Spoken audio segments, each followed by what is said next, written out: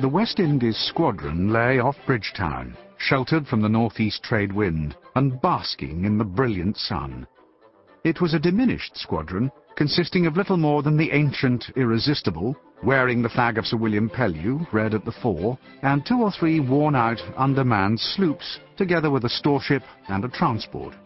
For all the seaworthy vessels were far away in the Atlantic or Caribbean, looking for the possible French or American men of war, and the certain privateers, numerous, well-armed, swift-sailing, and eager for their prey, the English and Allied merchant ships.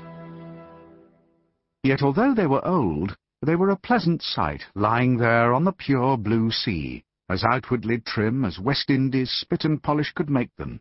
And although some of them had suffered so from fever in Jamaica and on the Spanish Main that they could scarcely muster hands enough to win their anchors, there were still plenty of men who were intimately acquainted with the ship that was beating up against the steady breeze, and with many of the people in her.